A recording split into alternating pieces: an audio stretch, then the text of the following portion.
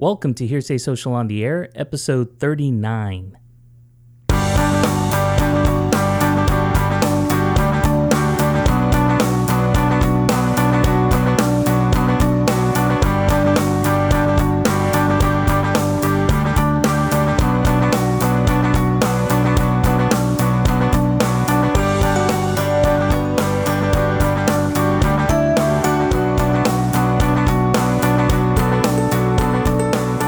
Coming to you from our world headquarters in San Francisco, California. Welcome to Hearsay Social on the Air. I'm Victor Gaxiola. And I'm Eli Miniker. So a sweep, man. A sweep. I didn't even want to talk about it. I know, but I brought it up. You did bring it up right before we started recording. But, you know. The San Francisco Giants swept the Los Angeles Dodgers to move incredibly right back to where they were in last place in the NL West. But that's fine because that was a really fun home sweep. Yeah. How many games back are they still right now? Roughly, well, by the time this airs, 4 or 5? It'll probably be about 5 or 6. Yeah. Yeah. But, yeah, probably. Well, we got to now come play in your home turf here on starting Monday. So really? They're playing back-to-back? We play 3 straight this weekend, and then 3 straight next week. We have 9 straight games. 9 straight, wow. Yeah, we go Dodgers, Rockies, Dodgers. Wow. Always exciting, though. And the Rockies are also sharing the lead, right? Yeah. In the NL West. They are. That's right. All right. So if you hadn't picked up, we were talking about National League Baseball here in the West Coast, a big old rivalry between the Dodgers and the Giants. Even better than that, what just happened, and hopefully it's still going well by the time this airs, but the Warriors, yes, in an incredible comeback last night against the Pelicans, just won for the ages. Down 21 points in the third, going into the fourth quarter, brought it all the way back. Game-tying three-pointer by Steph Curry, and then an overtime win. Just absolutely incredible. Yeah, I was following that. And it was funny because I was actually following it online through Twitter because I wasn't actually watching the game, but I was seeing the back and forth, and most of these people are like, incredible. And you're like, you catch wind when people are starting to talk about something that's just amazing. You go in and you start checking in, and I heard about that performance. So congratulations to the Warriors. Hopefully they'll continue their run. Absolutely. And bring home a championship, which would be really nice. Had they ever won a championship? They have, but not as the San Francisco Warriors. Oh, okay. Okay. They moved. Where were they before? They were originally based out of Philadelphia, actually, and then moved to San Francisco. They were San Francisco Warriors, and they became the Golden State Warriors. So they went. So from the city of brotherly love to the city by the bay. By the bay, yeah. Yeah. Well, nice move. And only won one other championship. They won in 1975. Wow, I'm just amazed. You've got all this knowledge in your head about Warrior basketball. That's amazing. You know, you're really. I definitely don't study before these things. You do put that on your resume, I hope. Oh, absolutely. Okay, good. The back page is just the Wikipedia article for Golden State Warriors. Okay, great. Well, way to go, Eli. Thank you. Well, Eli, today we have a very special guest, Norah Denley, who's the senior research analyst at LIMRA. Mm-hmm. And for those of you that may not know, Hearsay Social is actually one of LIMRA's elite strategic partners. So we have a great relationship with the LIMRA organization. We support them, support their member companies. We've participated at the social media summits and conferences that they actually have. Last couple of years have been in Boston. Yep. This year they're coming to San Francisco, so we're going to talk a little bit about that. But we invited Norah to have a conversation because she had written a briefing in talking about supporting social media. So they did an analysis where they actually surveyed about 36 different member companies just to find out exactly what they're doing to support social media, how it's growing, and what were some of the stipulations, and very specifically some of the ways that these organizations are supporting social media and where they're finding success. And Victor, just so all our listeners know, what does LIMRA stand for? Well, it used to stand for the Life Insurance Marketing and Research Association. But I think they went away from that, so it's now just LIMRA. Okay, so like the SATs. Exactly. Okay. Exactly. So we had a discussion with Norah. We actually wrote a blog post about the study, and you can find that on our website. We'll also include a link on the show notes. And that was entitled LIMRA Study Reveals How Financial Brands Can Help Advisors with Social Media. So we sat down, had a call. She was calling in from Connecticut. So without further ado, here we are with Norah Denley, Senior Research Analyst with LIMRA.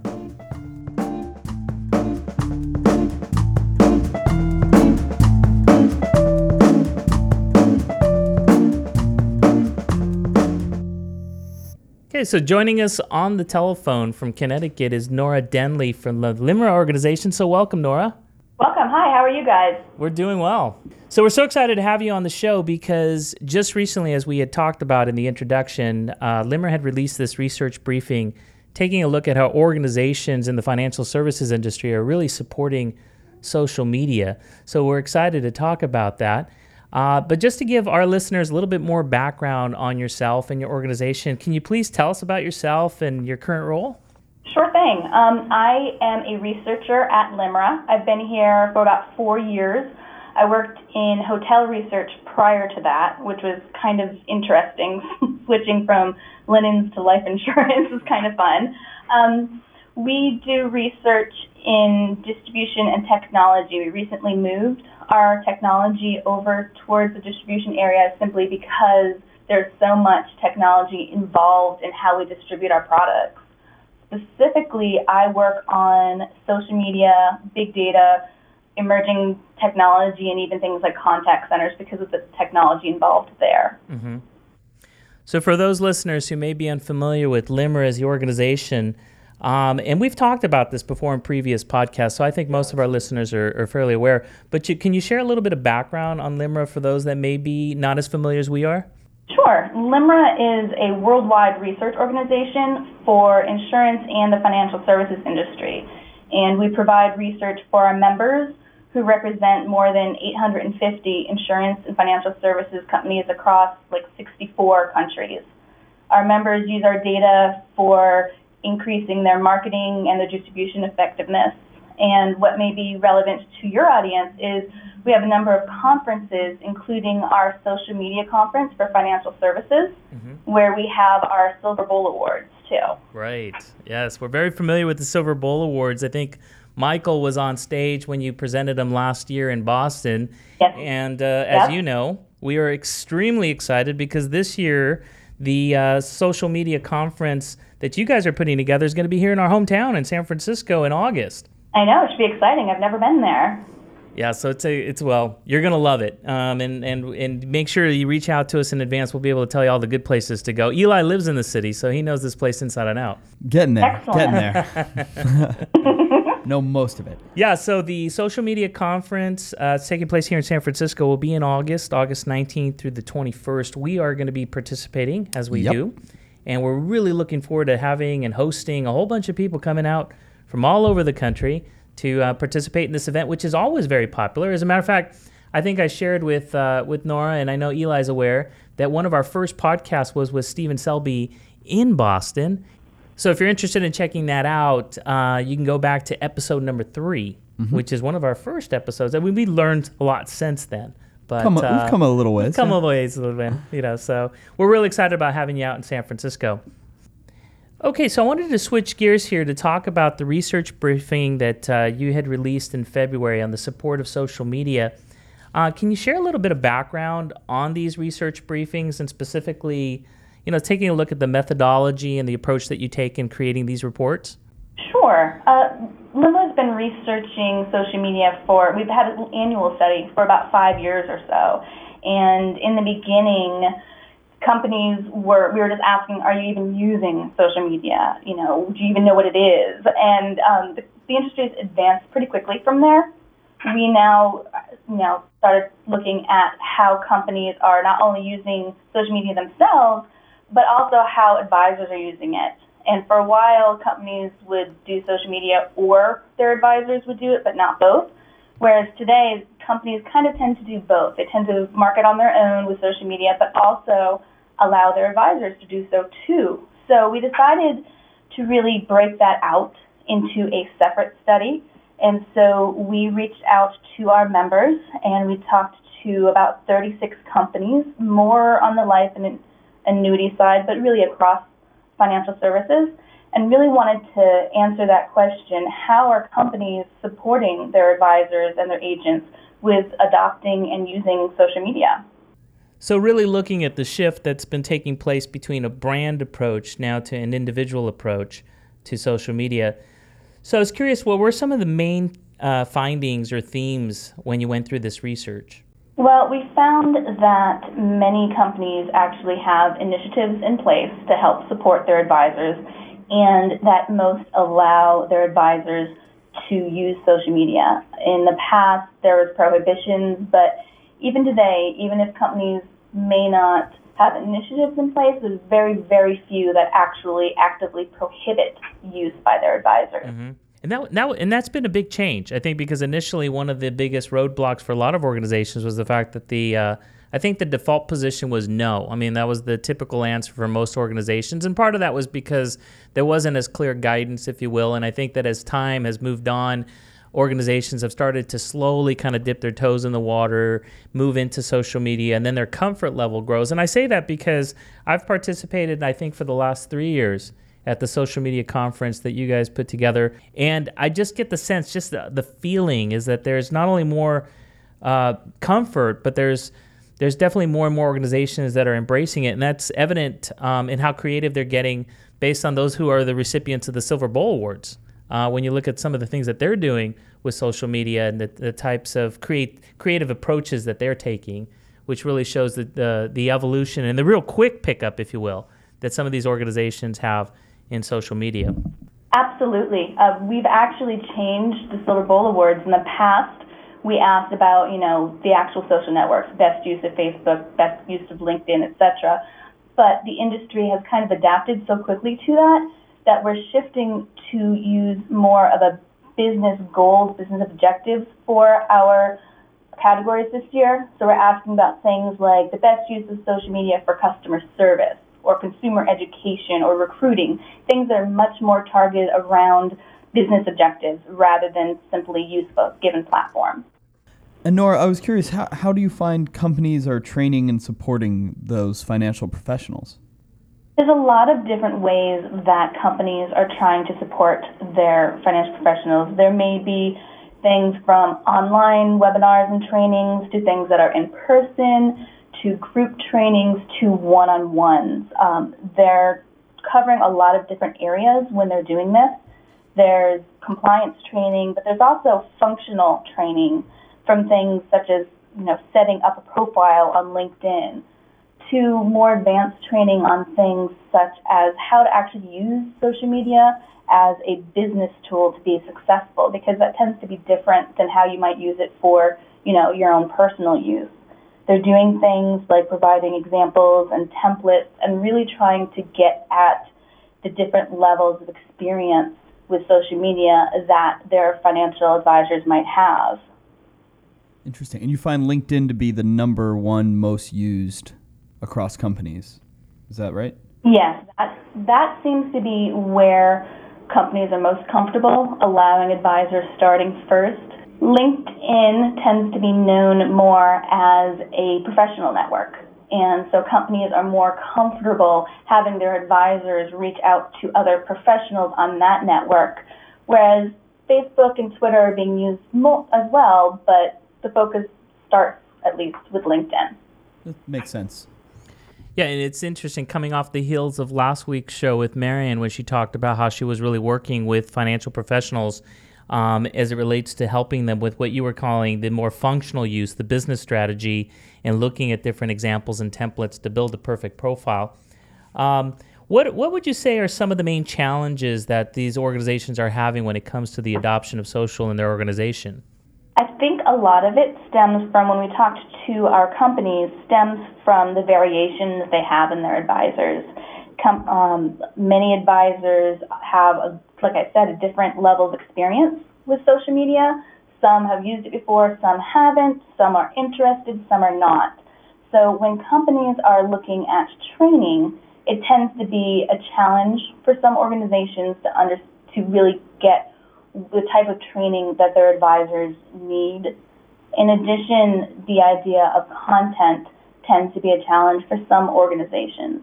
As you know, there's kind of two main ways that advisors can receive content, either through their company providing content through libraries, or the advisors creating their own content and sending it to their company to be reviewed. And both of those tend to have some challenges for companies.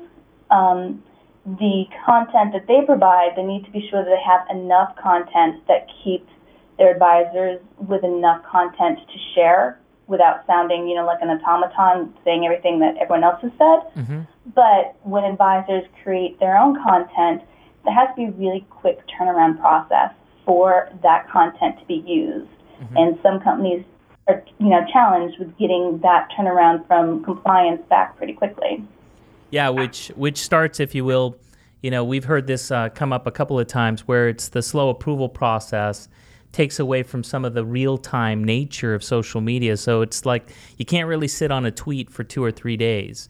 And, if anybody should post a comment and you want to be able to provide content, it does need a much quicker turn time. But there again, there's one area that I have seen a lot of organizations really pick up the staffing levels, if you will, or at least having a focus on the fact that the social content does need a much quicker turn time. And I've heard some organizations that have gotten it down to 4 hours. I had one organization I thought had brought it down to close to an hour. So really placing resources, and I think that they're finding this out as they grow and as they evolve, as they start using social a little bit more. They get more comfortable in finding out where they want to allocate these resources, but a greater and greater understanding on the real-time nature of social media. Yeah, I was also wondering, Norah, did you find that they were aware of that being a challenge, or was it just the challenge that kind of came up the most when you were doing your report? No, they were very aware of that. The companies that we spoke with were eager to get their advisors on board with using social media, and they could see where these bottlenecks were, whether it was them having to create content or whether it was them working with compliance to get content approved. So it was definitely one of the stress points that they mentioned there on their own. Mm-hmm.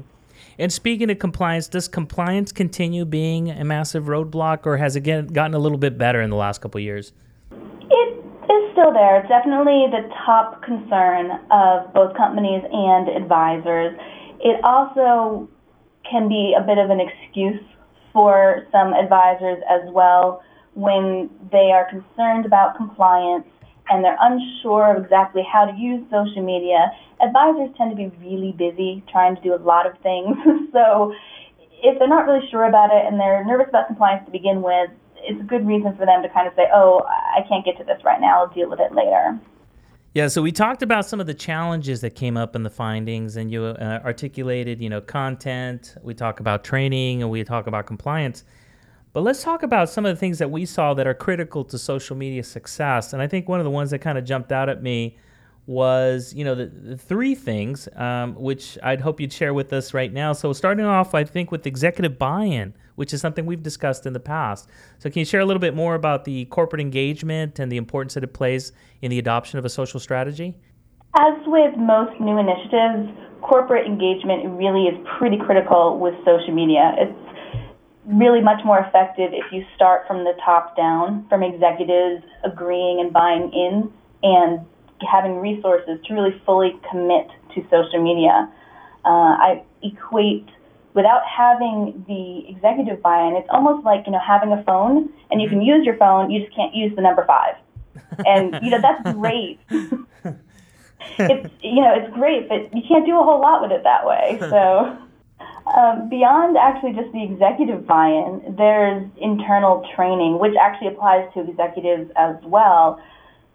People that don't understand social media have a hard time approving resources or being able to manage it. So having not only training for the advisors, but also having training for compliance and legal teams, managers, executives, allowing them to understand how social media is used and actually having them use it their own. I know I've heard from companies that said their compliance team uses social media, and it makes it much easier for them to understand how the process works.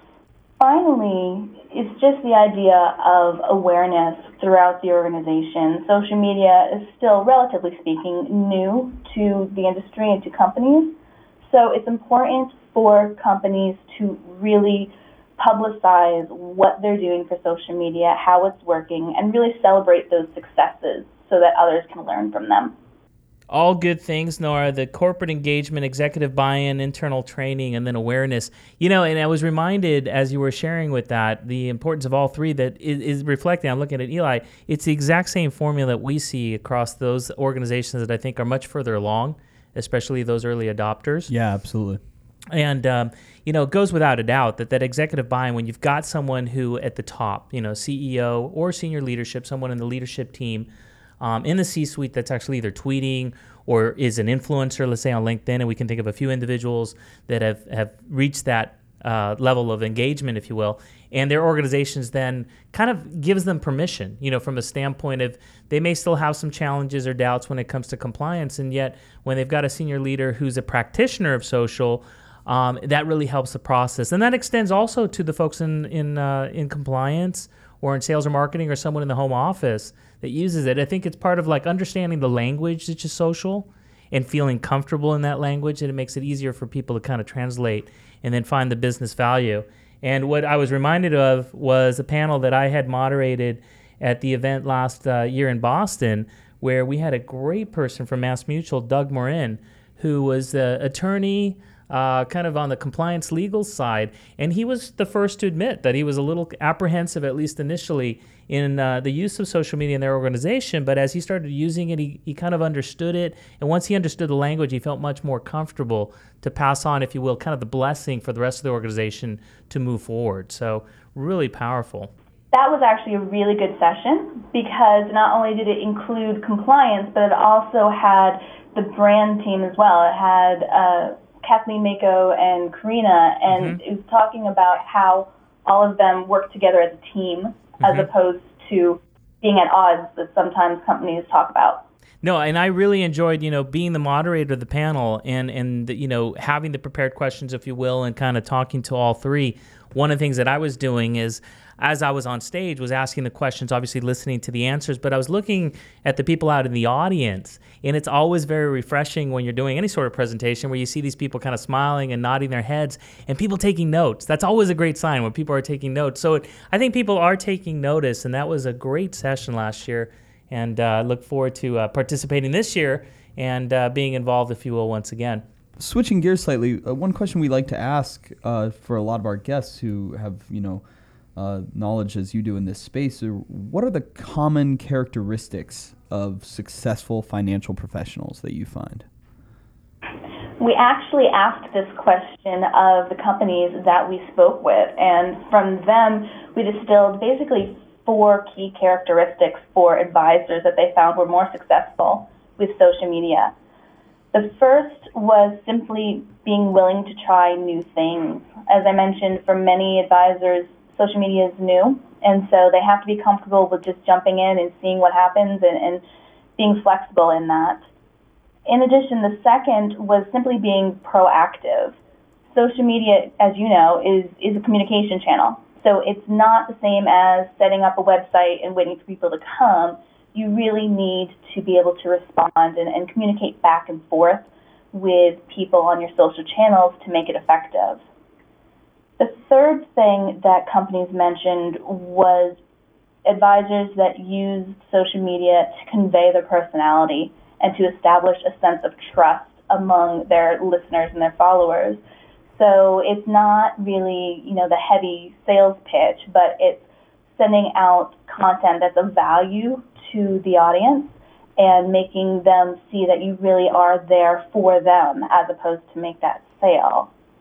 And finally, it's really just advisors that are good at managing their expectations, that they realize that social media is not a one-and-done thing. It's not something that's going to have instant results.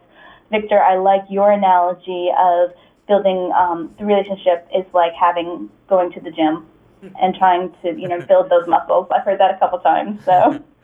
Yeah, and I wish I could take credit for it. I can't remember where I heard it, and I thought, that captures the idea perfectly.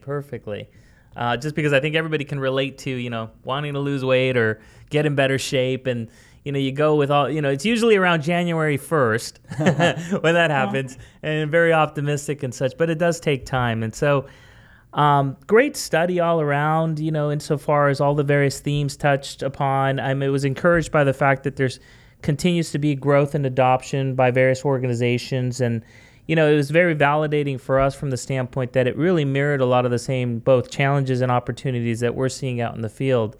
So overall, great study, Eli. Yeah, absolutely. Good stuff there. We want to really thank you, Norah, and the whole LIMRA organization for continuing to to go through and doing the research and gathering the numbers and, tapping into your membership really to get this information, which is useful, I think, for the entire industry.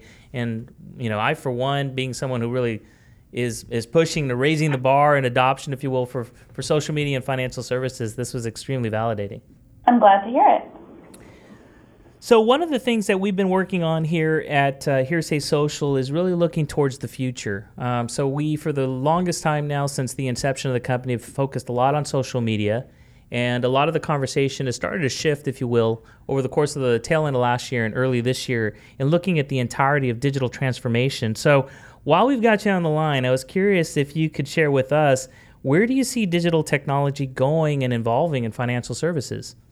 I think that technology with regard to financial services is going to be strongly driven by convenience. Not only what's convenient for consumers who are on the go and want to, check something on their phone, but also for advisors. I already mentioned, advisors are really, really busy. Mm-hmm. And so being able to, complete an application on their iPad or being able to check the status of something on their mobile is what's going to really drive how we adopt technology as an industry. Mm-hmm. Absolutely. And what impact is social, mobile, and digital having on the financial services? I believe it's making our industry more reactive to consumer expectation.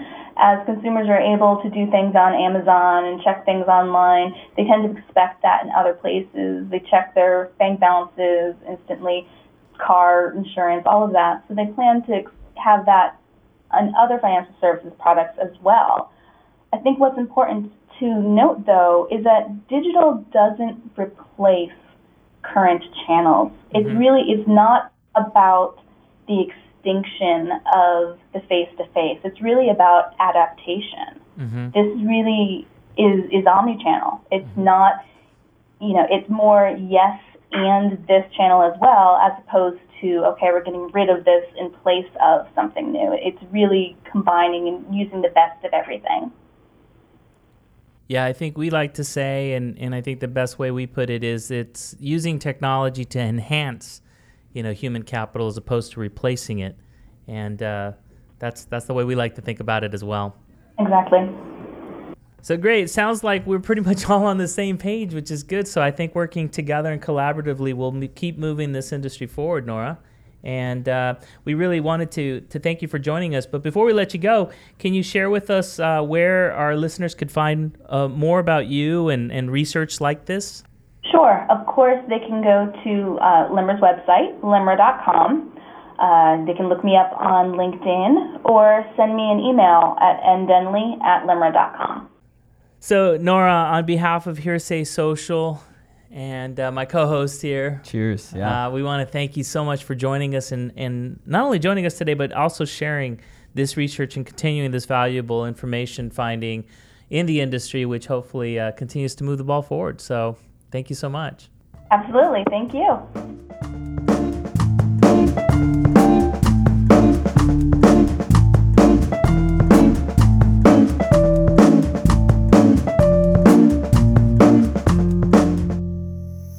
All right, so that was our conversation with Norah Denley of the LIMRA organization. And I can tell you, it's great to have them do a study like this. I really appreciate that they do, and then they start releasing the results because it's extremely validating. Yeah, you get these really good anecdotes from our customers, too, mm-hmm. that really show how this data is really dead on, actually. Absolutely. And it touches on a lot of the themes that we've talked about in the past and looking at adoption of social and digital technology, the evolution that the entire industry is going through, the acceptable growth that we're starting to see from some of these companies. And then what I thought was really interesting is just kind of talking about these characteristics of success, right? So senior leadership buy-in, the training, and then the practitioner use that's not limited, if you will, to senior leaders, but people who work in compliance and people who work in sales and marketing. And once they kind of understand the inner workings of how social media works on their own personal use or business use, mm-hmm. it makes it much easier for them to support a strategy that is supporting these additional digital extensions. And that's kind of a theme that's been woven through, whether intentionally or not, a lot of our interviews and discussions is what makes someone successful in this industry in the various sections. What makes a successful advisor? And here this one was very much the data-driven answer to that question. Some of our interviews with individuals who work in the space, we get the sense of what makes them successful or how they see success in others who are in the advisor space. And and you take a study like this and you look at the numbers, and then you go back, take these numbers, and then you start having these conversations with our customers just to find out, hey, are these, is this ringing true? Is this what's working? So we mentioned in the conversation the panel that I had moderated that took place at the last social media conference in Boston that was with Mass Mutual. We had Karina Roy and Kathleen Mako, and we also had Doug Marin. And they were really good about talking amongst themselves how they had adopted a social strategy, how they had collaborated and worked together. And I think what really came across to the audience in listening to these three individuals who were talking about their strategy and then the rollout of the strategy was how important it is for any social or digital strategy working interdepartmental, cooperation and collaboration for it to really work.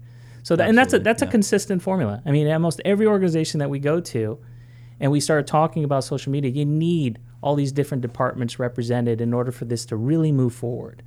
And then having the executive, buy-in and people using. Anyway, great conversation with Norah. We really appreciate her taking the time to not only talk to us, but taking the time to do the research. Absolutely.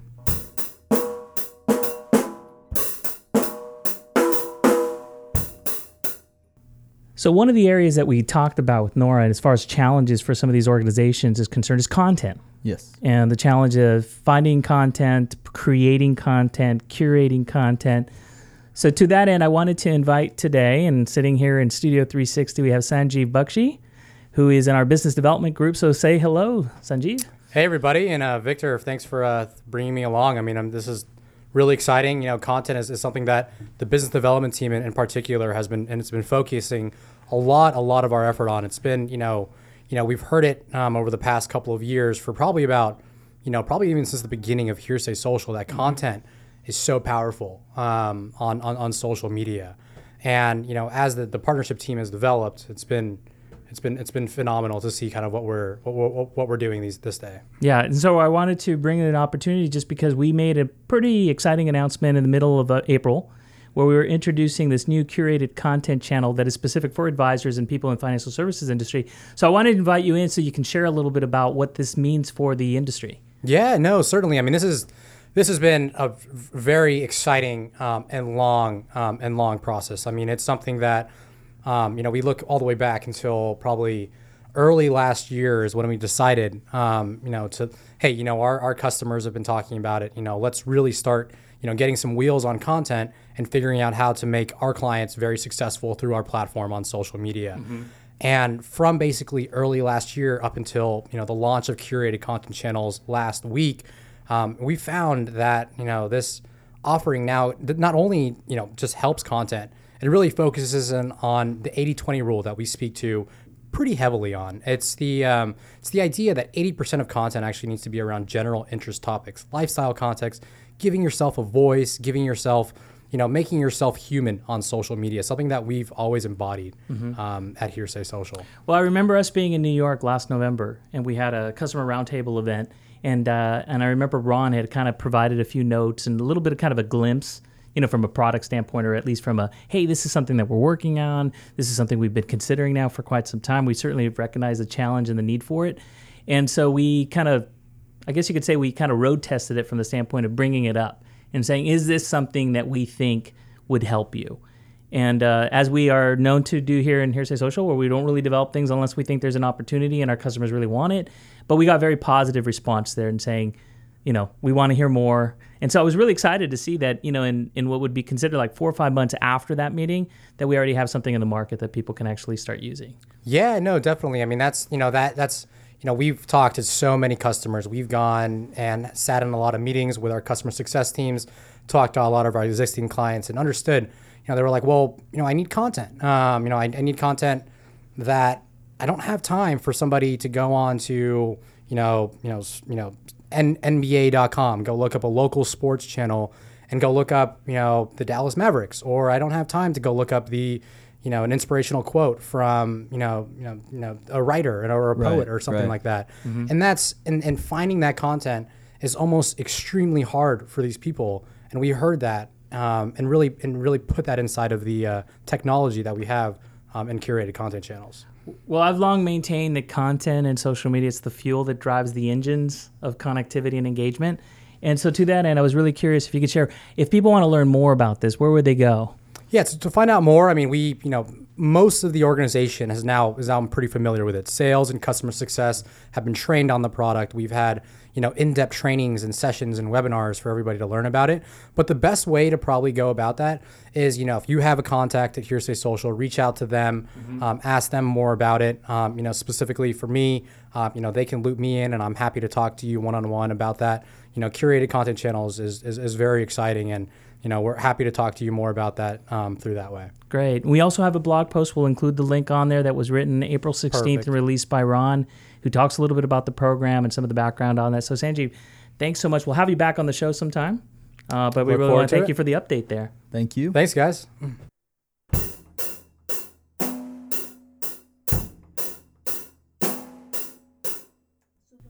Okay, so joining us in Studio 360, I've invited Nicole Johnson, my co-author, if you will, for the Advisor of the Future Executive Report to join us because I just got back from Chicago. Yep.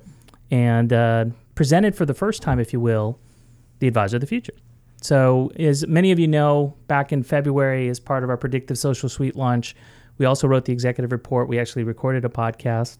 And from that, we transitioned a lot of the concepts, a lot of the themes, and we created both an advisor version and a firm version of the actual presentation to go out to the field. So I had the good fortune this past week to actually present it to a group of advisors, about 25 in total and such, and just to really go through the concepts. And I got to tell you, it really resonated well. That's great to hear. Yeah. That's good. So some of the observations, and as I've said in the past, one of the things that's really validating is anytime you're presenting material, seeing people kind of nodding their heads and smiling or taking notes and such. And what I found interesting and I wanted to share with you guys were some of the things that I think really resonated. And so I'm just kind of curious for those of you that might be listening who follow the hashtag, and we use hashtag Advisor of the Future or the podcast, which is HS on Air, what your thoughts are on this.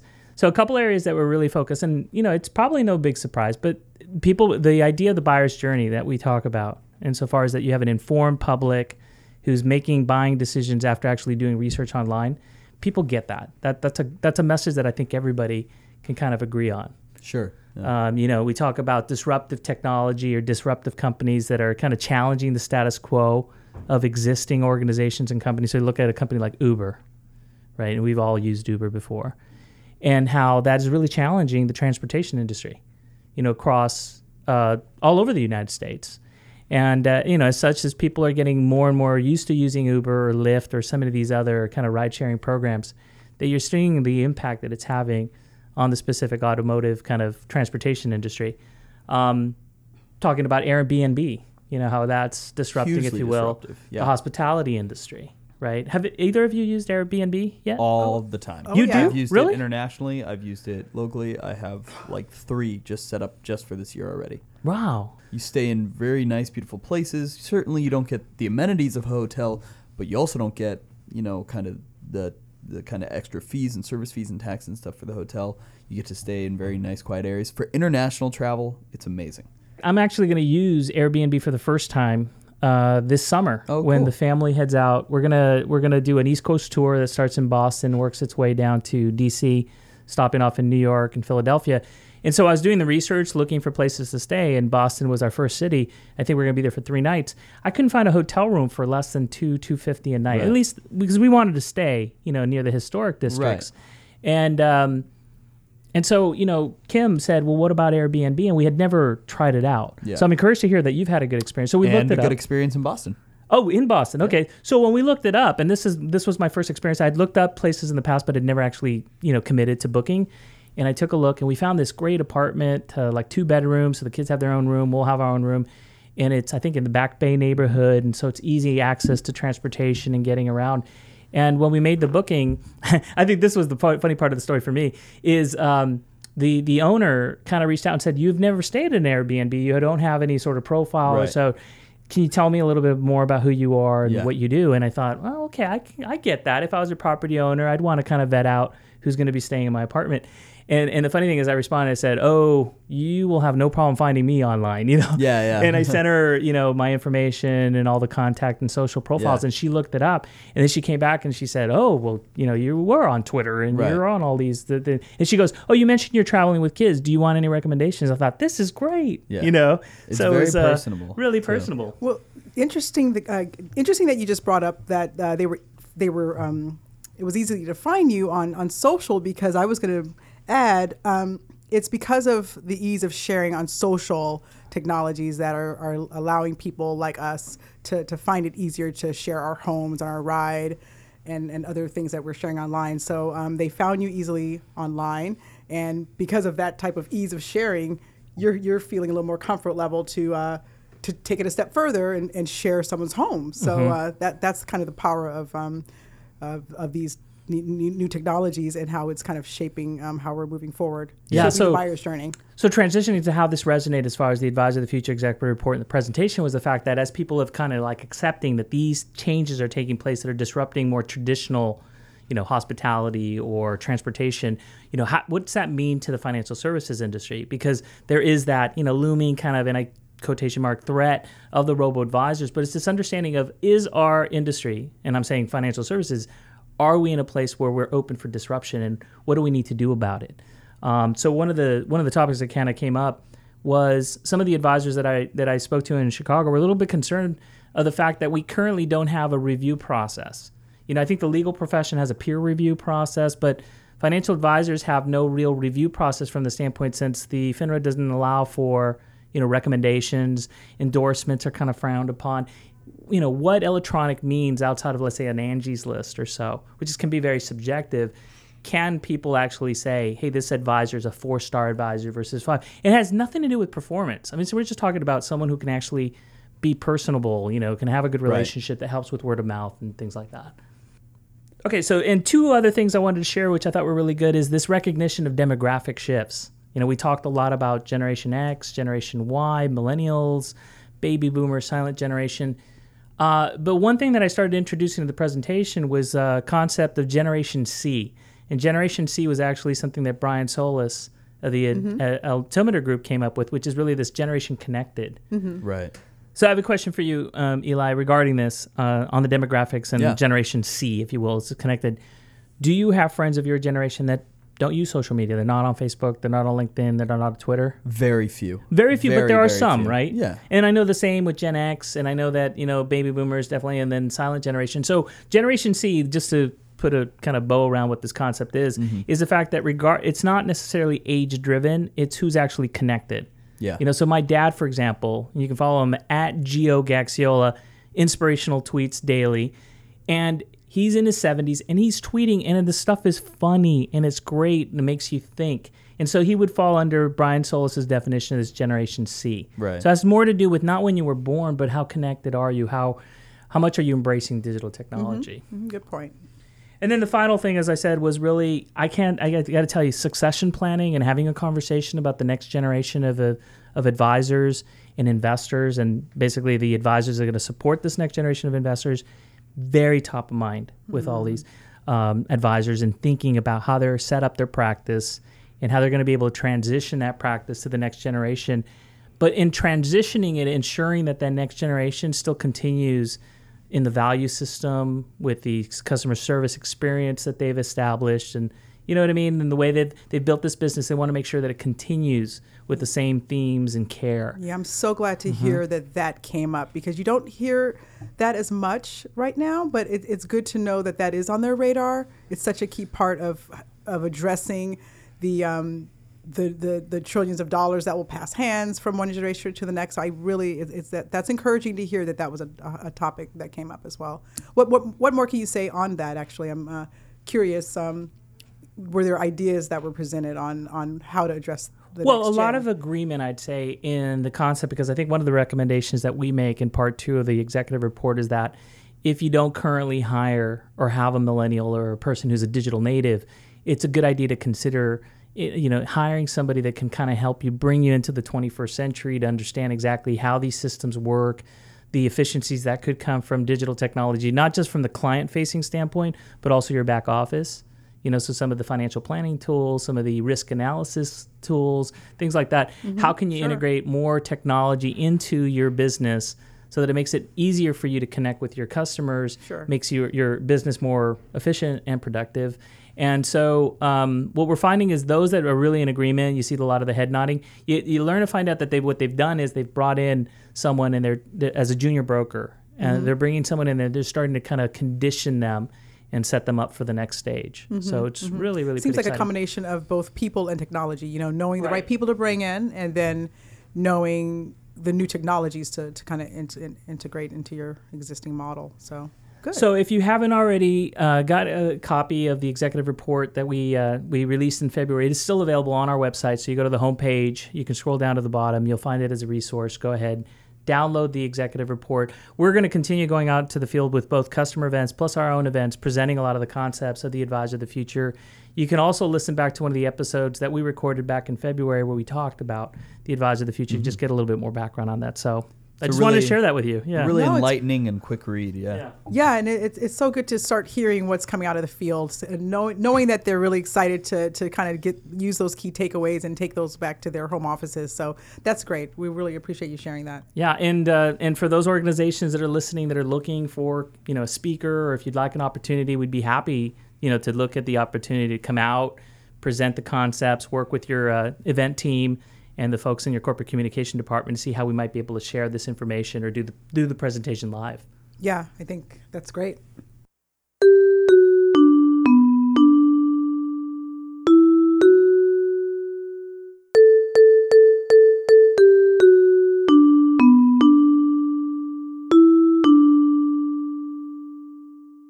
I am really enjoying this, Eli. We've got we had Sanjeev join us, and then Nicole. Yep.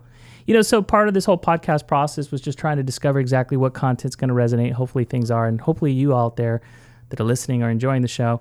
So it's really great to be able to bring these folks. We're all working together, collaborating, really making things better for our customers, and just kind of getting their opinions and thoughts on some of these activities that are taking place. Eli, you know what this means? I think I do. Oh, you know. Okay, I know. Ronnie Walk.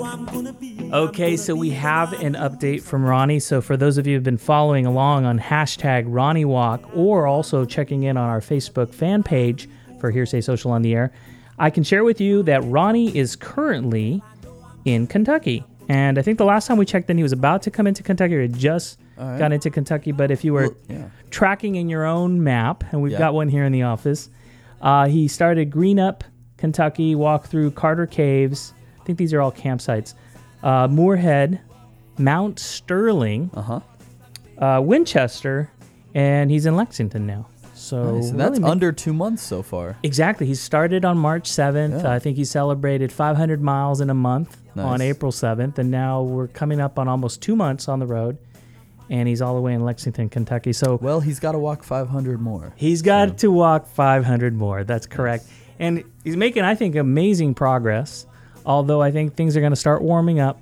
Yep. And as he starts approaching the West, he's going to be crossing these very, very hot states. So it might slow him down a little bit. He's got a long road ahead still. But we're really pulling for you, Ronnie. If you're listening, buddy, we're thinking about you. Keep sending us those updates. For those of you at home, like I said, follow hashtag HS on air for updates on the show. And if you really want to specifically follow what's happening with Ronnie, use hashtag Ronnie Walk.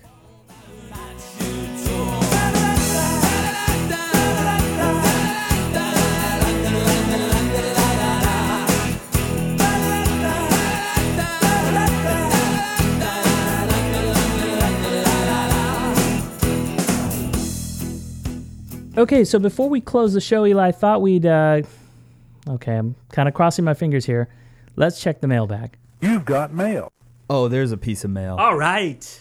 Yes. This is an anonymous piece of mail from a fellow coworker who pointed out to us. What's with the anonymous? I don't. They just asked to, It wasn't you. Not be it was not me. I definitely didn't write it to myself. No, but they did point out that while we have asked the 3 questions at the end of a lot of our interviews with Hearsay Social employees, we have not asked these questions of each other. So, real quick. That's true. Victor, favorite color? My favorite color? You guys are all going to think I'm a shill, but it's been red. And I know it shouldn't be, because as a Bruin fan, we're meant to hate red. Right. You know, be it Stanford red or Wildcat red or SC red. Yep. But I love the color red. I've always loved the color red. But I don't wear it. Right. But it's my favorite color. All right, fair enough. How about yourself? Pink. I love the color pink. It was the color of my ultimate Frisbee team at Middlebury College. The Middlebury Pranksters were pink, and I think it's a manly color, especially when mixed with black. Well, which one, though? Is it like that little, like, pink, like light pink, or like that hot pink? No, I want hot pink. Hot pink? Yes. Like the ones they wear, like enough. Like the NFL wears when they're doing the whole breast cancer awareness. Real men wear pink. That's great. That's what I'm saying. All right, good for you. Yeah, stand up for it. And then the next question was favorite movie. My favorite movie. You know, this is a really, really tough question, because anybody who knows me, I love movies. Same here. I mean, Cinephile absolutely all love the them. way. And I really struggled with this, and I kept thinking, well, what's like the politically correct choice versus which is the artistic choice? So I guess to answer the question, if I had to hands down say which movie really just moves me on multiple levels insofar as the story and the narrative and the themes, it's going to sound strange. Finding Nemo. Oh, there you go. Finding Nemo. There are so many themes in that movie. One of the greatest Pixar movies, really. Yeah. But if you had to think like Thinkers movies and things like that, I love things like Inception, you know, those mind-bending type movies. Shawshank Redemption. I mean, great classic movie about hope. And did terribly at the box office. Yeah, and then yet found new life, if you will, after the fact when it was playing on television and DVD and such. What about yourself? My favorite movie, hands down, has always been North by Northwest. Really? Okay. I love Alfred Hitchcock. Have forever. Took a great Hitchcock course in college, but long before that, North by Northwest, I think, is just a great blend of a very cool action movie while being very funny, very strange. It has great directing moments, amazing pacing, just top-notch film. Yeah. In the subset below that, there's a lot of ties. I love old movies. Some movies like The Sting, Paul Newman, Robert Redford, just a great kind of heist movie that really gets you. Yeah. I think the movie that came out relatively recently that I thought had the best blend of just writing, directing, and cinematography especially was The Social Network. Yes. I finished watching that movie and started it back from the beginning, like right away. I wanted to rewatch that. Fincher? David Fincher and Aaron Sorkin wrote the script, which is just a match made in heaven. It is. And also did Fight Club. Yep. He's done so many. He does great a lot films. of San Francisco-based movies. Really, he loves The Game. Is based in San Francisco. Oh, that's a great movie. Another great movie. That's one I love watching with other people because really, like The Sting, it's just you've seen it, so you get to watch them watch it, and those moments, shock is just the most enjoyable thing. Yeah. And the other thing too, I'm a big I follow certain directors that I like Christopher Nolan. Sure. I also like Wim Wenders' early stuff and more contemporary. I guess I'm a big Wes Anderson fan. Love Wes Anderson. Oh, Bottle Rocket's one of my I think one of the funniest films. Not necessarily a box office hit. People either love or hate Wes Anderson. You either love the quirky stuff or you just can't stand it. I like the Fantastic Mr. Fox. Yep. I like Grand Budapest Hotel was and pretty incredible. Even the Darjeeling Limited. I mean, I like them all. Yeah. All right, next question. Spirit animal. Spirit animal. I didn't go through the process of looking it up, and I know, as Steve had said, I think it's something people need to vote for you. But of the animals that I feel like more kind of an affinity for, dolphin. Nice. I like dolphins. Yeah. Like Flipper. Smart. Yep. Because they solve crimes and they can swim and they can play basketball and stuff. Yeah. There you go. And I can't do either. Solve crimes or play basketball. How about yourself? I go with an Alaskan sea otter. There you go. I see that. I've had that as my spirit animal since I was pretty little. I've loved sea otters. They're just beautiful and hang out in the seas and the bays of Alaska, and they use tools, and they have little pockets in their armpits for their tools. I think that's pretty cool. That is cool, and that is very you. Yes, pockets in the armpits. Like my personal armpit pockets. Right. Well, thank you so much. I guess we'll close the mailbag. Send us your questions, whether they are about Hearsay Social, the company itself, what we do, the financial insurance industries, any of those things, or if you just want to ask completely random questions, it is hsonair@hearsaycorp.com.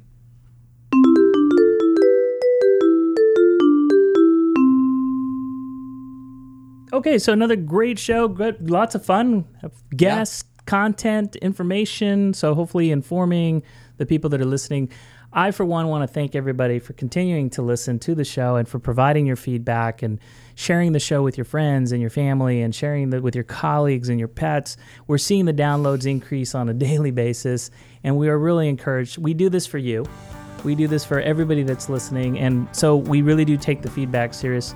Let us know if there's anybody here as well in this building, in our organization, in our company, that you'd like for us to interview. Yeah. We'd be happy to do that as know well. Someone who works here or know of someone who works here you want us to do a spotlight on, we'd be happy to. Speaking of spotlights, so next week we have a very special Cinco de Mayo show. But until then, I'm Victor Gaxiola. And I'm Eli Miniker. Adios.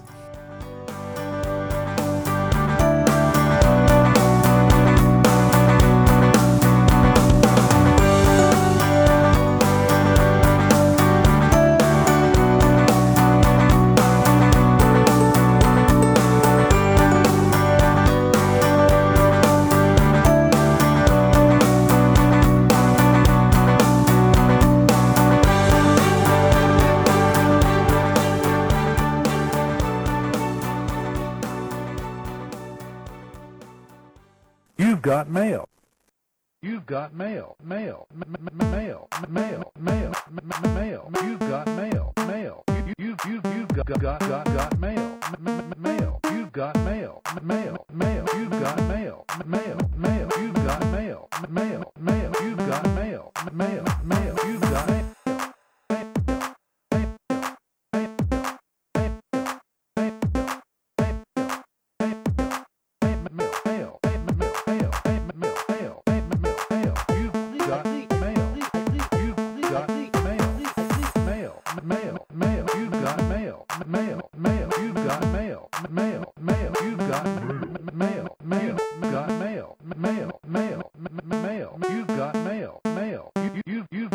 Got